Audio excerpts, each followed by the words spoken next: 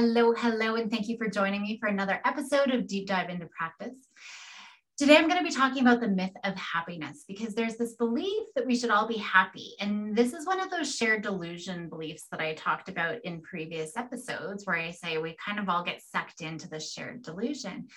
But when we're on this pursuit of happiness, we're always thinking that we have to do things to make us happy. And we always have to feel like we're happy. And if we don't reach this state of happiness, we just shame all over ourselves because we assume then there's something wrong with us.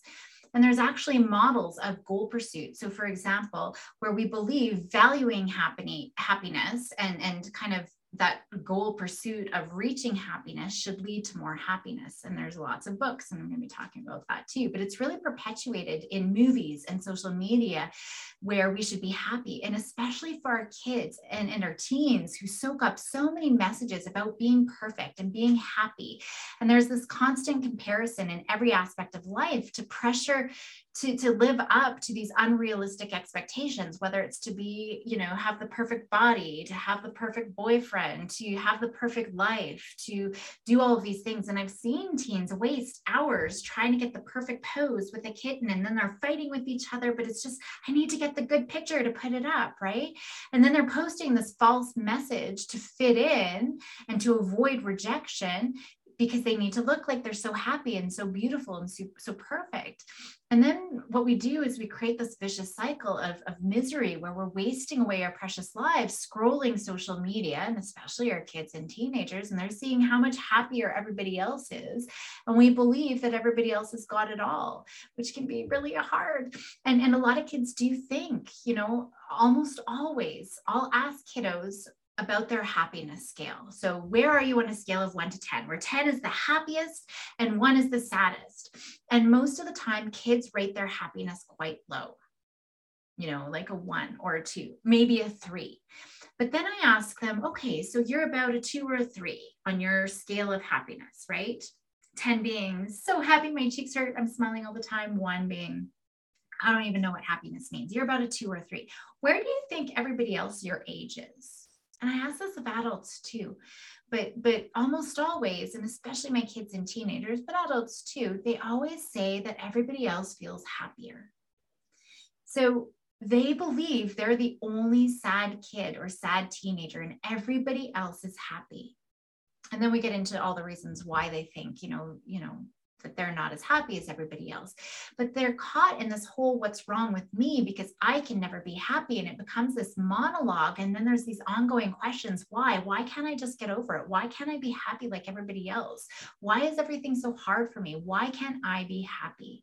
And that's why the self-help industry is this billion-dollar industry in this pursuit to be happy. But our brain isn't set up that way. And when it comes to happiness, there's this paradoxical effect, meaning the more we want and the harder we push for happiness, the worse off we are, because happiness becomes unattainable. And then we feel even worse. And it's this vicious cycle. And we're always thinking the grass is greener on the other side. If I just got the job, if I just lost 20 pounds, if I just do this, if I just, and on it goes. And it's just unattainable. And over the years, researchers, they've really demonstrated this theme, this vicious cycle of how we think things should be and trying to pursue how we think things should be, the shared delusion, and it's actually making it worse for ourselves. So for example, I think it's Schooler, and I might get the name wrong, so I apologize. Schooler and colleagues found that there were these participants. So when they were told to try to make themselves feel as happy as possible, and so they're listening to music and they had to try to make themselves feel happy as possible, they reported feeling less positive moods than people who weren't given any instructions at all. So by trying to be happy, they felt worse off. And other researchers have also found that valuing happiness led to less happiness. And when they tried to induce happiness, so let's go watch some happy movie clips or happy TV shows and try to make yourself happy, they were feeling worse. So researchers have really concluded that by pushing for this happiness, people are just setting themselves up for disappointment in their level of happiness, and then they feel less happy. And so their findings, they really suggest that encouraging mindsets that maximize happiness, which is the goal of a lot of self-help books out there and a lot of things that parents pick up that sound so beautiful, like growth mindset. It sounds so fantastic, and I want to do this. It's actually counterproductive because it's just making people vulnerable to the paradoxical effects. Here's a great example. Stress is a very good example. So we've heard over and over and over about how bad stress is for the body, right? And for the mind, and it's going to kill us. And my husband's sure that I'm going to die of a stroke, but what he doesn't know is that I know, but is how we think about stress. So we hear all of these messages, and it's promoted that we're going to have, when we're stressed, we have this increased cortisol, and that's going to lead to a lowered immune system, and it's going to lead to burnout and depression and heart disease. All of these things are going to happen. But here's the thing. Old research. So it was 98, I think, end of the 90s. Keller and colleagues, they went and did one of the biggest studies looking at stress and the perception of stress. And they asked like 30,000 adults in the United States how much stress they experienced in the past year. And they were asked if they thought the stress was harming their health. And then they did a follow-up 8 years later, and they said yes. So those people who had higher levels of stress did, in fact, have increased risk of premature death by 43%. But here's the catch. It was only for people who believed that their stress was harming their health. So those who reported high levels of stress, but they didn't believe the stress was harmful for their health, had the lowest risk of death compared to anyone else in the study, even the people who only had small amounts of stress. So it wasn't that the stress is bad, it's the belief that the stress is bad. And so researchers have found similar things over the years, and that, being able to accept in how we think about things is a key piece of promoting successful stress management. It's the same thing, when COVID was coming, there was this huge media explosion on how this huge mental health crisis was coming. But it was the minute that the media put out there that this mental health crisis is coming, that the mental health crisis hit. So it's all about how we talk about things and how we hear about things. It's so impactful and so influential. So we need to be careful of the words that we're saying to our kiddos and teens that we're working with. So in our pursuit of happiness, we're hearing all sorts of things about changing our thoughts. One way we're encouraged is through positive affirmations, right? Over the past 2 decades, there's been so much research on the concept of self-perception. We're hearing the popular media, the books that sound so beautiful, The Secret, just think it and believe it and it will come true, right? But when we look at the research shows us that positive affirmations, it only makes us sadder if it doesn't fit with our self-concept. So for example, this is what they would do. They would have people go and do those positive affirmations. I am lovable. I am brave. I am worthy. I am strong, whatever it is. I'm courageous. And then they measured those people, in relation to their mood and how they felt about themselves. And here's the thing, the people who were in the low self-esteem group, the ones who probably needed those positive affirmations the most, they felt worse after saying those positive affirmations.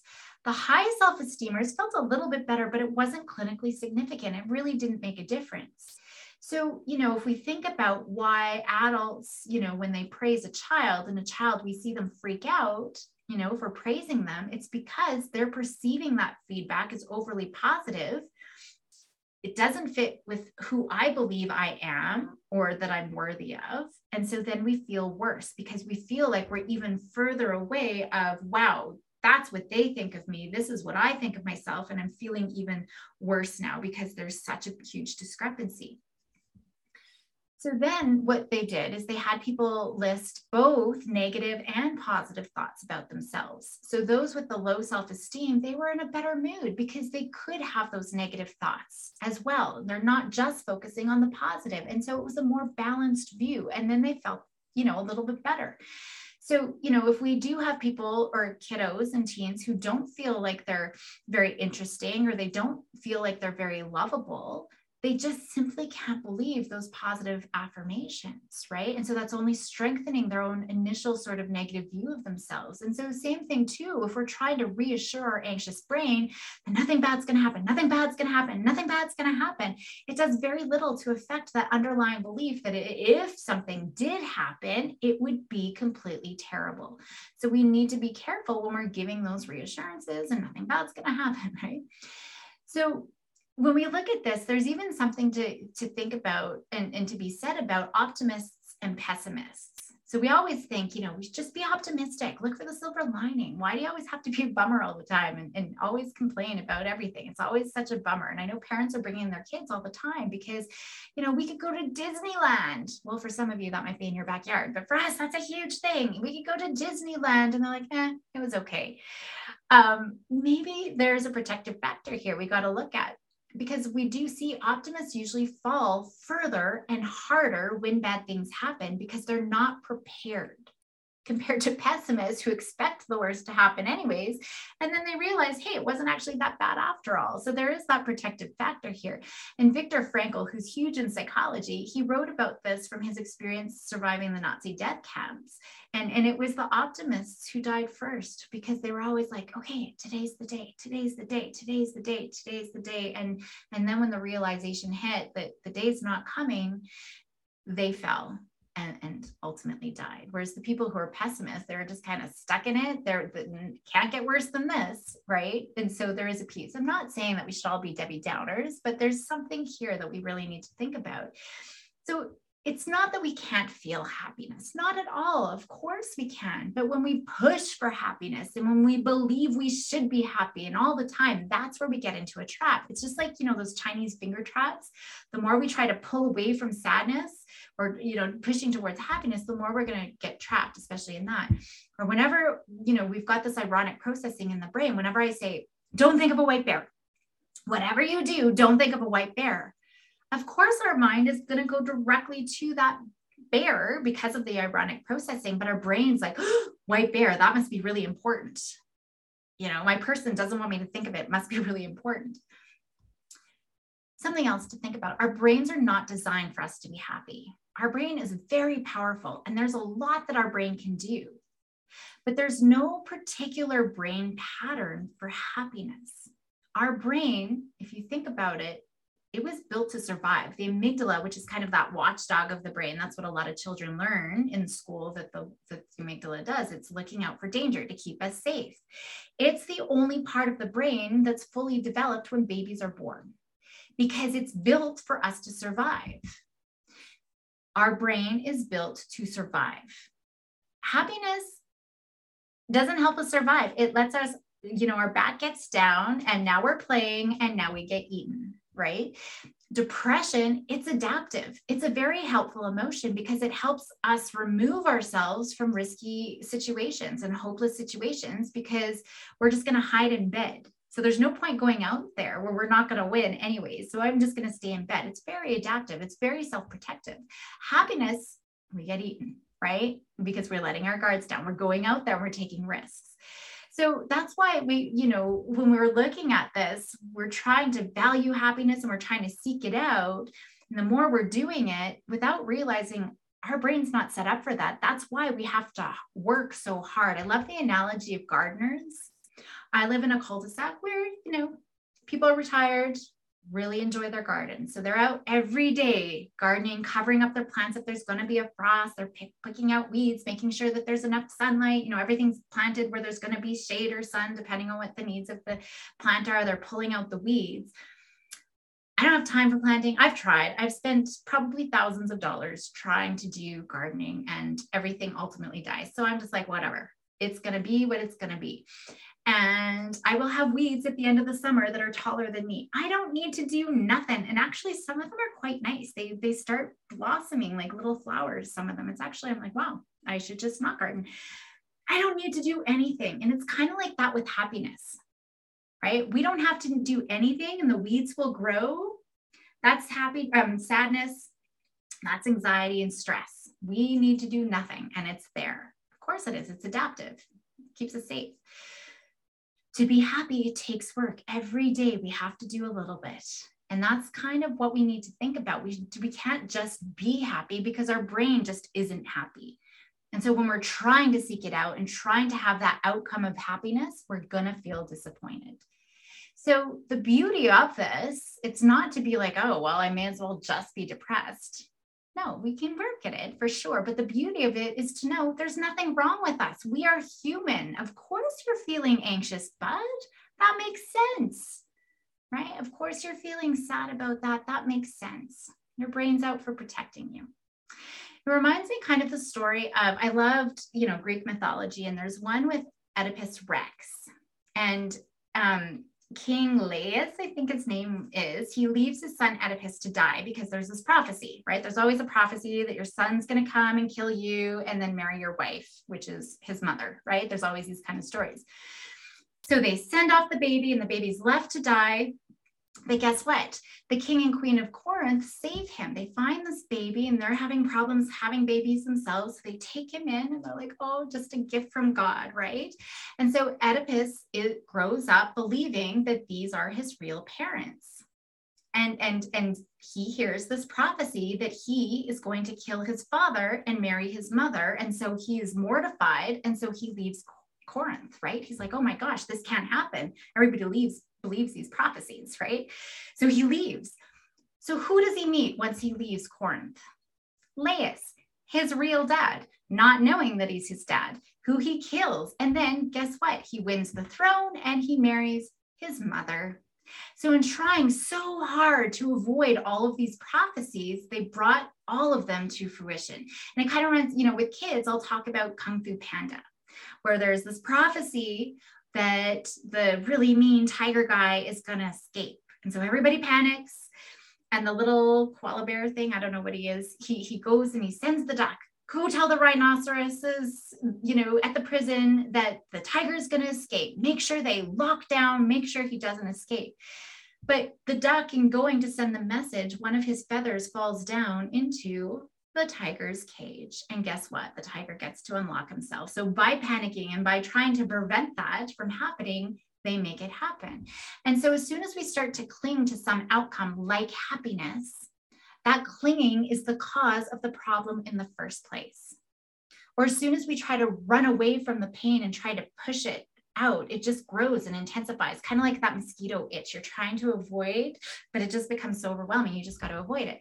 So it's always going to come back and bite us in the butt. So we really have to understand that our brain is not set up to be happy. Again, not for doom and gloom and to set in those, in previous episodes I talked about, don't talk about genetics and how it's ingrained. That's not, the point of this, but it's just to be able to say, of course you feel that way.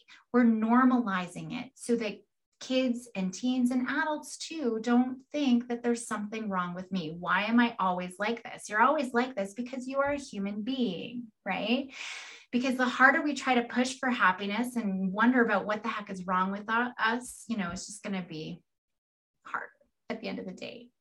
So just remember that telling yourself or your kids or parents telling your kids or your class, whatever kids that you're working with or yourself, just telling them to be happy, don't worry about it, that's really counterproductive because we're making them more vulnerable to those paradoxical effects of our brain. We need to say, of course you are. That makes sense. And this tells me that you are a really studious student because you are worried about how you're going to be doing on your test. Or you are such a loyal friend because you're really worried about, your best friend still liking you after that fight that you had. Of course, that makes sense. And that tells me a lot about the kind of person you are. It wouldn't be a big deal if we didn't worry about things, if we didn't stress about things. So I think that that's really important for us to, at the end of the day, to think about. And it just helps normalize. And when we can normalize, we can get out of that, we get sucked into anxiety and then we do anxiety. And it's just a big vicious cycle. So if we can get out of that, we're still going to feel it. We're still going to be worried and have those thoughts and feel all the things in our body, but we can respond a little bit differently and we don't have to get sucked up in it. So thank you for joining me today, and I will see you next time.